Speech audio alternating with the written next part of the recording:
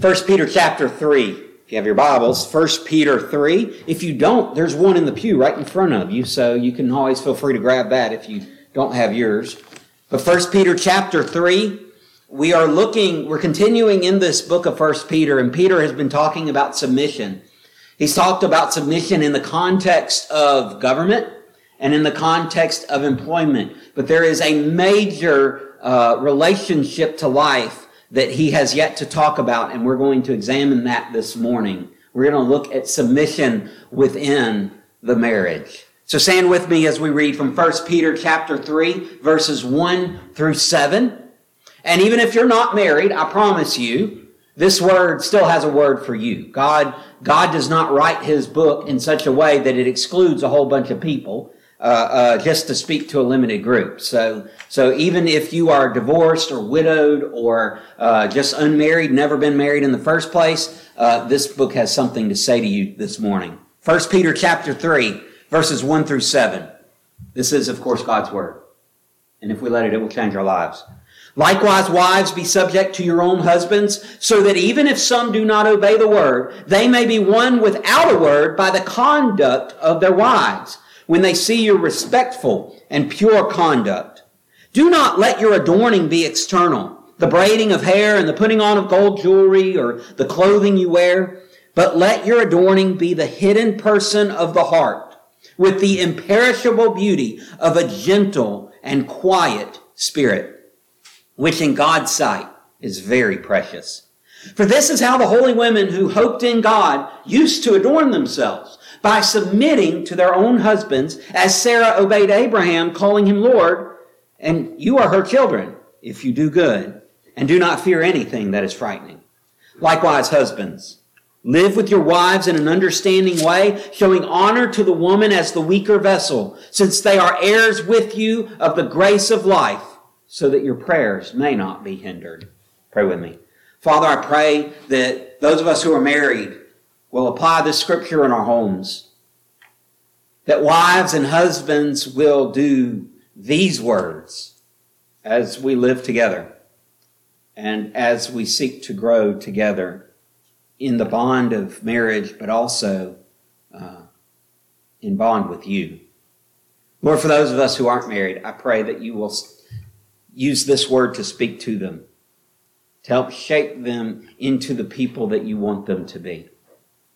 Whatever the case may be this morning, I pray that we would all find in submission the joy that comes from honoring you.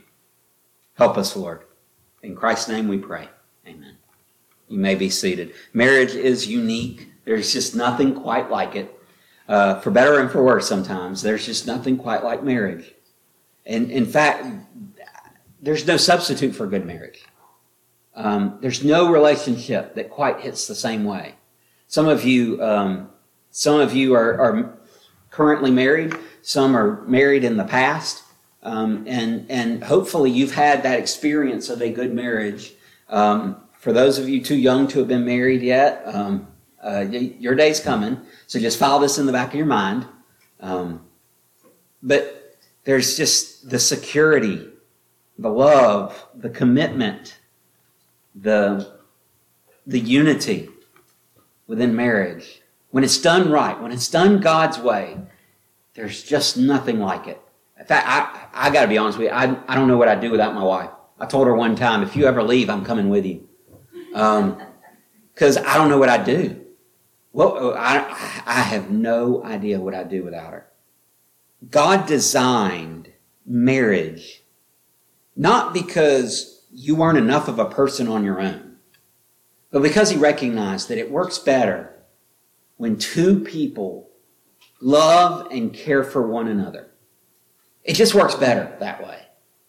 In fact, God himself isn't really alone. We talk about the triune God. What we say is that God is three distinct persons with one essence. It's almost as if God is married within himself. And our marriage, these two people becoming one and growing closer together over time, that is in a way a picture of the way that God relates within himself. And so it might seem interesting to you that Peter pulls this idea of submission and applies it into marriage. Well, the feminist would freak out with me suggesting the idea that women are to be subjected to their husbands. But I think it's because they miss the point. The point isn't that the woman is the man's property, that the man can do whatever he wants to the woman, like he's some caveman with a giant club that just knocks his wife over the head and takes her into the cave whenever he wants to. That's not biblical marriage. But biblical marriage also isn't the woman controlling the man either.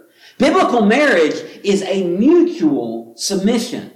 So how do we live that out? How do we actually submit to one another? That's what Peter goes on to talk about in this passage. And so there's two questions. We're going to look at, first of all, how do wives submit? Later we'll get to how do husbands submit. But how do wives submit? What is it that wives do to submit to their husbands? Now remember, the idea of submission isn't just you are the one in control and so I have to obey everything you say, whether I like it or not, whether it's good or not, doesn't matter. I just have to do whatever you want me to do. That's not biblical submission. How does a wife care for her husband and put his needs above hers? That's more of the biblical idea of submission. And it's the same true with the husband submitting to the wife. We'll see that in just a little bit. But I find a couple ways that Peter points us to how wives submit to husbands. Verses 1 and 2 show us that she submits by her conduct. It's the things that she does in which she submits. Look, verse 1. Likewise. Remember, he's been talking about this. How do we submit to government? How do we submit to the emperor as supreme or the governors that he has placed over different things? Well, we follow them. We honor them. We follow the laws and the dictates that they do. Now, when they're out of line and when they're doing things that are wrong, our submission looks different. In those cases, our submission tries to put them back in their rightful place. When you're dealing with a master, whether he's good or bad, how does a slave submit to a master?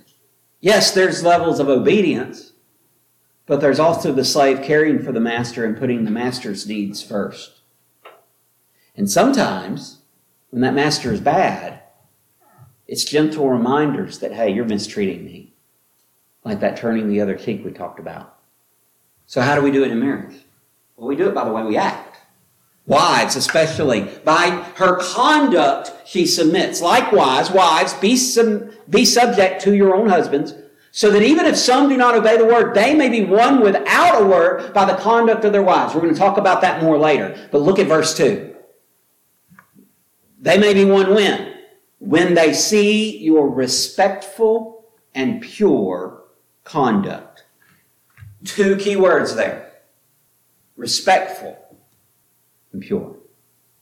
That word respectful, the idea isn't just courteous.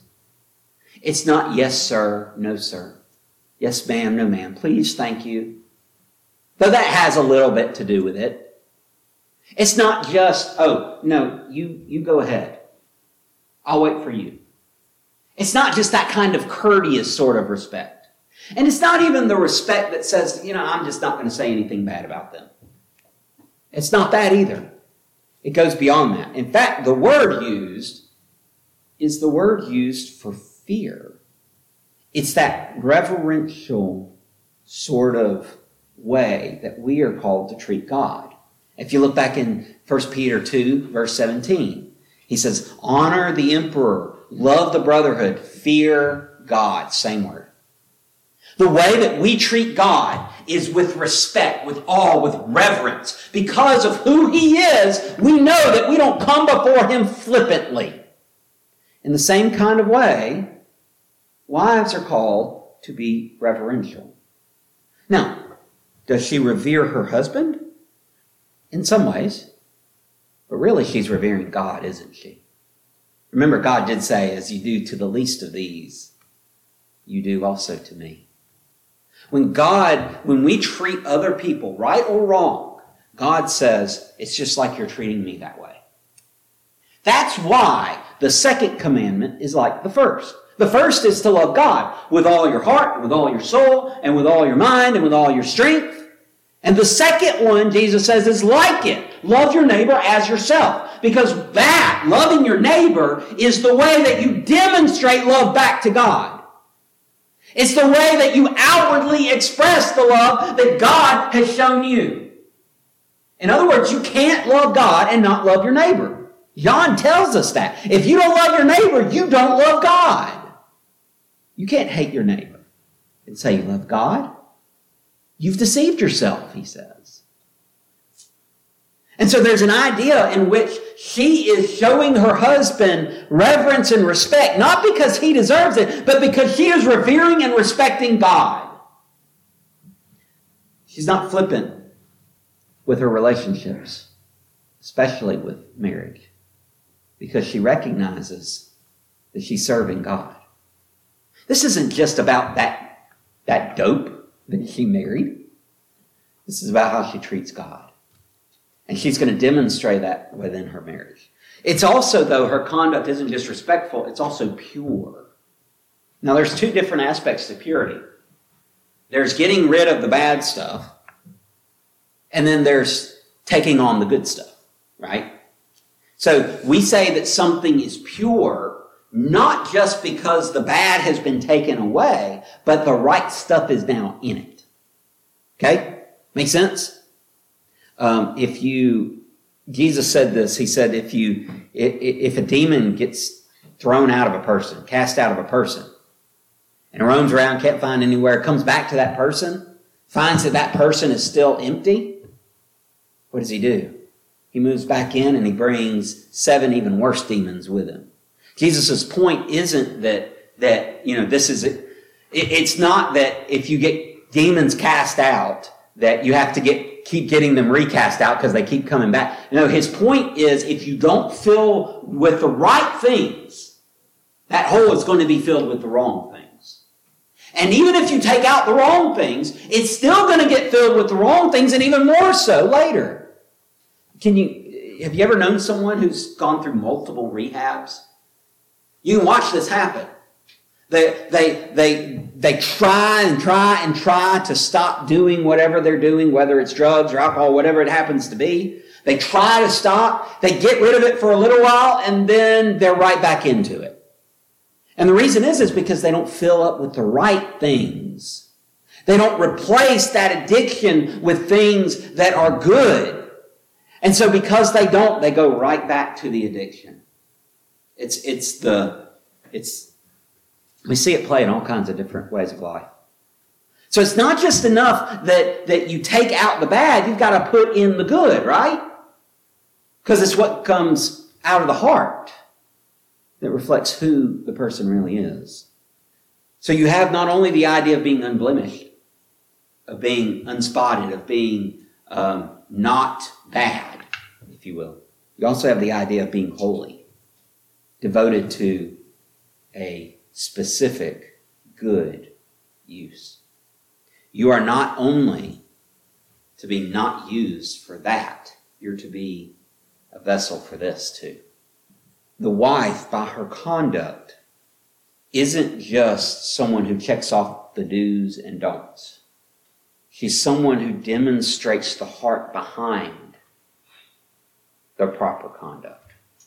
It's not just that I do this because I'm obligated. It's that I do this because I love him. I do this because I love God. That same sort of reverence makes its way into everything she does.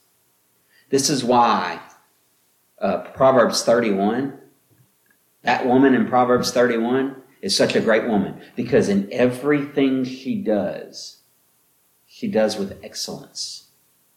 And not just excellence in the physical sense, not just excellence in she makes really good wares and really good business dealings, and her meals are awesome, and the scarlet that they're clothed in is wonderful, and everything like that. It's not just that. It's the way she's doing it. Carrie and I both know a woman who was a Proverbs 31 kind of woman. Her arms never tired. The way that she loved people and cared for people, just amazing. Even today, she is still impacting us by the way that she lives. She's been gone for years. It's that kind of conduct. That's how wives submit. Now, by the way, that's also a good way for husbands, too. She submits by her conduct. She submits also by her beauty. You see, it's not just, verse 3 and 4. Let's read it. Do not let your adorning be external. Now, is he saying don't braid your hair, don't put on jewelry, don't wear nice clothes? No, that's not what he's saying. Okay? What he's saying here is that's not your adorning. Those things are nice. Those things are good. Have a nice perfume. Look nice. That's fine. There's nothing wrong with doing that, but keep it in its proper place. The adorning, by the way, is the word cosmos. It's the word for the universe. In fact, Russians use that word to talk about space. Cosmonauts are astronauts to us. They're cosmonauts in Russia. That word cosmos, it's the universe. Don't let that be your universe, ladies. That's what he's saying. He's saying it's not so important how you look on the outside. It's not about just the outward appearance. Don't let it be everything. Don't let your adorning be external, about the braiding of your hair and the putting on of gold jewelry or the clothing you wear. And the list can keep going on. The fashion accessories you have. Don't let it be the perfume. Don't let it be the way that you put on certain types of makeup. Don't let it be all the external stuff. Because your beauty is not just outward. The adorning is not just outward. The woman of God is beautiful inward. Verse 4, but let your adorning, again, let your cosmos be the hidden person of the heart. That's a whole different kind of adorning, isn't it? In fact, instead of being showy, instead of trying to garner attention, instead of trying to make people notice you, this kind of adorning is perfectly happy going unnoticed, being quiet. In fact, hidden person of the heart with the imperishable beauty of a gentle and quiet spirit. This is someone that if you're not trying to, you'll probably miss. If you're not trying to find them, you'll miss them. And that's an imperishable beauty too. It's not here today, gone tomorrow. You ever see those pictures of celebrities? Where are they now? And you look at some of them and you say, man, they look totally different than they did. The beauty fades, doesn't it? Not this kind of beauty. See, that inward beauty, that doesn't fade. In fact, that only gets more beautiful with time. That sweet, dear woman that I was talking about, she was in her 70s. I wish I had known her when she was much younger. She was so sweet. She was so compassionate. To be honest with you, she was beautiful. It had nothing to do with her looks. That's the way. That's the way. It's not about having everyone gawk over you. Be this kind of woman, and you won't just be precious in God's sight, I promise you. She submits by her courage. You might find that one interesting. I didn't see anything about courage. I didn't say be strong and courageous. Peter doesn't say anything in here about being courageous. What are you talking about? Look at verses 5 and 6. For this is how the holy women who hoped in God used to adorn themselves, by submitting to their own husbands, as Sarah obeyed Abraham, calling him Lord. Watch this. And you are her children if you do good and do not fear anything that is frightening. Did you catch the courage? Boy, it takes a lot of courage not to fear what's easy to fear, doesn't it? We got people that haven't been back to church since the pandemic started. And I think part of the reason is fear. We got some churches, they estimate 20% of the churches, of people, haven't gone back because they're afraid. You want to be the right kind of woman, the right kind of wife, you got to be courageous. It's not just the man who needs to be courageous, the woman needs to be courageous too. Because sometimes she's got to deal with the man. But other times she needs to help him deal with other things. Sometimes, I'm going to be honest with you, I need my wife to be more courageous than I am at that moment. And I think every man in here would agree. There's times when we need our wives to help us stand. She submits by having courage, not fearing what is frightening. I put it this way. Trusting God and following her man. She trusts God so she doesn't have to be afraid of what's frightening. She trusts God so she doesn't have to worry about the potentials and the hypotheticals, the what ifs, and those things don't bother her because she's trusting God. But she's also courageous enough to follow that guy that she married, that her dad said, I don't know about him. Sometimes she needs courage because he is not the kind of leader he needs to be. Sometimes she needs courage because he's not the husband that she needs him to be.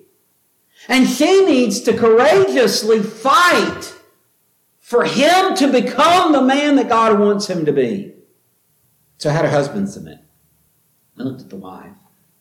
He spent 6 verses talking about wives and only 1 talking about men. Now, isn't that just a man doing that? Do you know why I think he takes 6 verses to talk about wives?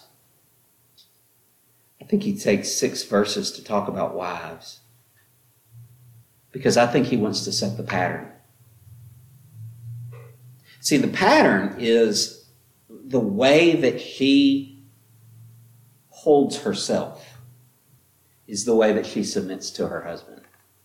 And I'm just going to flip-flop it. For the first time in this passage, in not only this passage, but going back to when he first said, be subject to, in verse 13 of chapter 2. He's talked about these different sorts of relationships, these different sorts of things that we're involved in. And he never addresses the government. He says, be subject to those in authority, to the Caesar and to those he's appointed. He doesn't talk to Caesar, and he doesn't talk to those whom he's appointed, the governors. He doesn't show them what submission looks like from their perspective. In masters and servants, he talks directly to the servants. He doesn't talk to the masters. You know what? You know what I think he's doing here? I think he's turning to the husbands and saying, and you don't get off the hook, guys, because you need to submit to her just like she submits to you. But our submission looks a little different, doesn't it, guys? Because let's just be honest. If we're all honest, we need to be respected as men. Wives need to be cherished. Am I right about that? Or am I just making that up? Please. Yeah, we need to be respected. The way you treat a husband is with respect because that's what he needs. He doesn't become the man that God wants him to be without respect. He needs someone to hold him to a standard and to expect him to achieve it because I believe in you. That's why boys that are middle school, high school age, that are all causing all kinds of problems. That's why they respond to a strong male presence. Because that strong male presence showed them, you can do better than this. I believe in you. It's something they're desperate for. And so he turns to the husbands and he says, husbands, you can do better than what you're doing. Your job isn't just to head the home and make sure she does everything that needs to be done. You're not a boss making sure your employees fulfill their tasks. He starts, verse 7, likewise. Just as they had to submit, just as you're submitting to masters, just as you're submitting to government authorities as they're being rightfully exercised, just as you are submitting to all these other forms, I want you to submit to your wives too. Because biblical submission is not just a one-way street. And how true, how brutally honest it is to admit that in marriage. Likewise, husbands, live with your wives in an understanding way, showing honor to the woman as a weaker vessel, since they are heirs with you of the grace of life, so that your prayers may not be hindered. How do you submit as a husband? Guys, how do we submit to our wives? We submit by understanding her. In fact, you may even change this to knowing her. The first part of that verse says, live with your wives in an understanding way. I'm not as good of a translator as what does those who do Bibles, okay? I'm convinced, though, he's not just saying, kind of know how your wife's mind is working and just deal with her as though you understand her. I don't think that's what he's saying. I think what he's saying is know her, study her. Become the expert of her. Get your PhD in your wife. And then continue studying her all the rest of your days. Don't just know how she's thinking. Don't just know what she's going to do if you say something a certain way. Know her. I'm convinced part of the reason that there is so much strife in marriages and outside of marriages is because we don't take the time to genuinely know other people. We assume that just because of who they vote for, or just because of the position they hold on a certain issue, or just because of a certain thing that they say, that automatically we put them in a box and we know them, and we don't even bother to investigate past that surface level.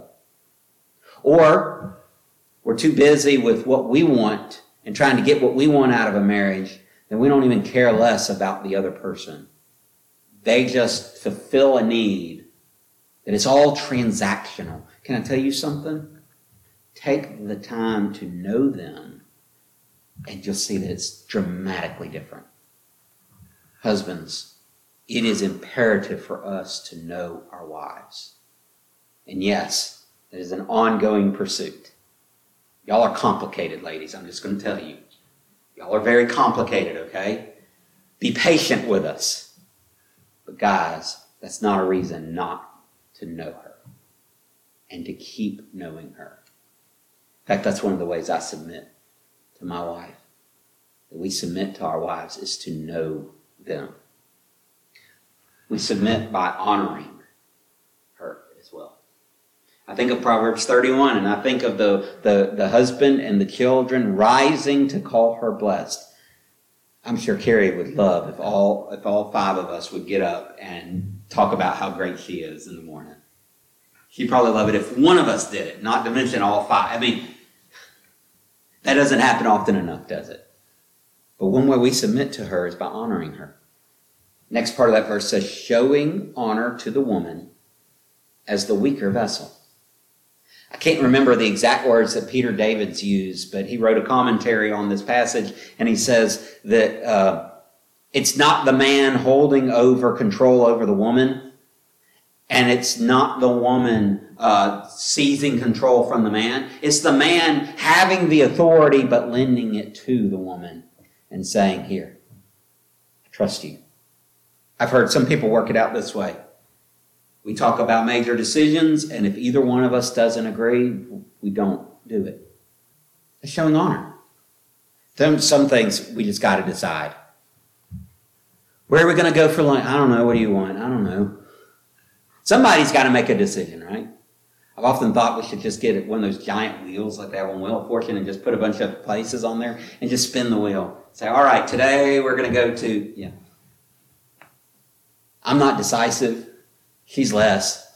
So, trying to figure out lunch. What do you kids want? McDonald's? No. Chick-fil-A. No, it's Sunday. They're closed. What do you want? But there are some decisions that you need to make together. There are some things that you just have to do together. You can't just say, well, this is the way it's going to be because this is what I want. I don't care whether you like it or not. When we were getting married, Carrie was asking me all kinds of questions. What do you think of this? Or what do you think of that? Whatever you want. I'm fine with it. I don't care if you want mustard green on my tux. I don't care. Whatever you want. But you can't do that all the time. There's sometimes when you just got to make decisions together. But it's not just the decisions. Notice the end of this, the end of this part of the verse says, showing honor to the woman as the weaker vessel. I've seen commentators say things like, well, it just means more precious, so it's like fine china. And so you just got to take care of it a little bit better. No, the words actually mean physically weaker. There's a vulnerability that women have. Men have vulnerabilities too, but they're in different areas. And there's times when he needs support on something that's easy for him. This verse calls us to support her. This verse calls us to stand for her. When I read weaker vessel, one of the things I thought of was the image, I think it's in Jeremiah 18, of the potter making the vessel. And he makes it, and it messes up. And so he has to reshape it into a ball and start all over. Or the clay's a little too hard, so he throws it in to the water to soften. And I thought of God shaping us and molding us as vessels, and sometimes he has to do some major things to us. And other times he only has to make some slight alterations. Sometimes it's just a little here, a little there, very fine touches to just make it just right. But other times it's major repairs. Sometimes he can't even work with us yet. He has to soften us up first. And I thought of the woman as a vessel that's holding the Spirit, but that vessel needs a hand underneath because the bottom's kind of weak. The handle's liable to break off if you're not careful. And so to make sure that it's not damaged, to make sure that that vessel holds the Spirit of God the way that it needs to, the husband needs to hold her, to support her, to care for her. That's how he submits. By honoring her. Third thing for husbands, by recognizing her. Why do you do this? Since they are heirs with you of the grace of life. I don't do this because I just have to. I don't do this because I really like her and no. I do this because she's a co-heir with me. I do this because my wife is not just someone I like. It's someone who God loves. And God has shown that has this cooperation with me in this grace that he's given us. And not just a grace for today, but grace for every day. And not just the grace for here, the grace for eternity future. God has put both of us as joint heirs of this grace. And if I am going to love the brothers, well, Martin Luther put it this way. Love your neighbor, and your wife is your closest neighbor. So you ought to love her most. That's my paraphrase. And you recognize that she is not just some random person. She's a joint heir.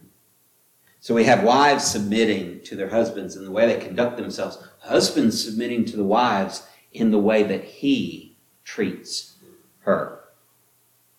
And as they submit to one another, husbands and wives grow in holiness. You see, the whole point of this isn't just for a really cool marriage. It's not just to have a partner, not just to have some peace and joy in the house where you live. The whole point of this is to become more like Christ. As the minister who married Carrie and I told us, the purpose of your marriage is to bring others to Christ. It's not just for you guys to be married and enjoy it. It's for God's kingdom to grow. Growing in us and through us toward others. We grow in holiness. Verse 1, likewise, wives, be subject to your own husbands, so that even if some do not obey the word, even if that knucklehead won't do what God wants him to do, watch this, they may be won without a word. Why? Because they see the word in her. Now, does that mean she never says anything? No. But it does mean you don't have to worry about nagging him into heaven. You don't have to worry about just constantly getting on to him to make him do the right thing. Live right. Encourage him. He'll see you, and he'll become the man that God wants him to be. It's not a guarantee of success. There are plenty of women who have married men that are hard-hearted against the gospel, and all their lives they never come to God. There's too many cases of that. But if you find yourself in that position, women, if you find yourself in that position, you demonstrating the Word of God will have a profound impact on him. And they may be won without a word because they have the Word. By the conduct of their wives, when they see your respectful and pure conduct. It happens too the other way when husbands are faithful to God. Likewise, husbands, live with your wives in an understanding way, showing honor to the woman as a weaker vessel, since they are heirs with you of the grace of life, so that your prayers may not be hindered. Isn't it interesting? You really want to live the kind of life that God wants you to live? Submit. It's easier said than done sometimes, isn't it? Me too. Father, I pray that you will weaken our knees, that we may kneel in submission before you. I tell you what, God, just show us who you are. Just open our eyes to who you are, and that'll be enough. If we see you truly, we'll have no choice but to bow. But God, as we submit to you, help us realize that submission doesn't just come toward you. It's not just reading our Bible and praying and going to church and doing all the right things that we're supposed to do toward you. God, 6 of the 10 commandments are between people. The first 4 deal with you, but the last 6 all deal with how we relate with other people. I don't think that's by accident. Because the way that we submit to others who are in authority, the way that we submit to each other in marriage, that lives out our submission to you. So, Father, would you not only help us to bow before you, to submit to you, but also to our husbands and wives. Peter doesn't mention children and parents, but there's submission there too. To our bosses, to our employees, to our governors and officials, to those whom we serve. Father, would you humble us that we may submit to your authority rightfully exercised, both to those who are above us and toward those who are below us too. And in all these things, would you help us to see that it's in that submission that you shape us to be like you. Father, we are clay. Some of us are a little wetter than others. Some of us could probably use a little drying out. Others need to get thrown into the water for a little while longer. But God, would you continue shaping us, continue molding us, continue fashioning us into your will. In this time of invitation, I pray that we would answer your call to submit, whatever that may need to take for us. Lord, would you do your work in this time? In Christ's name, amen.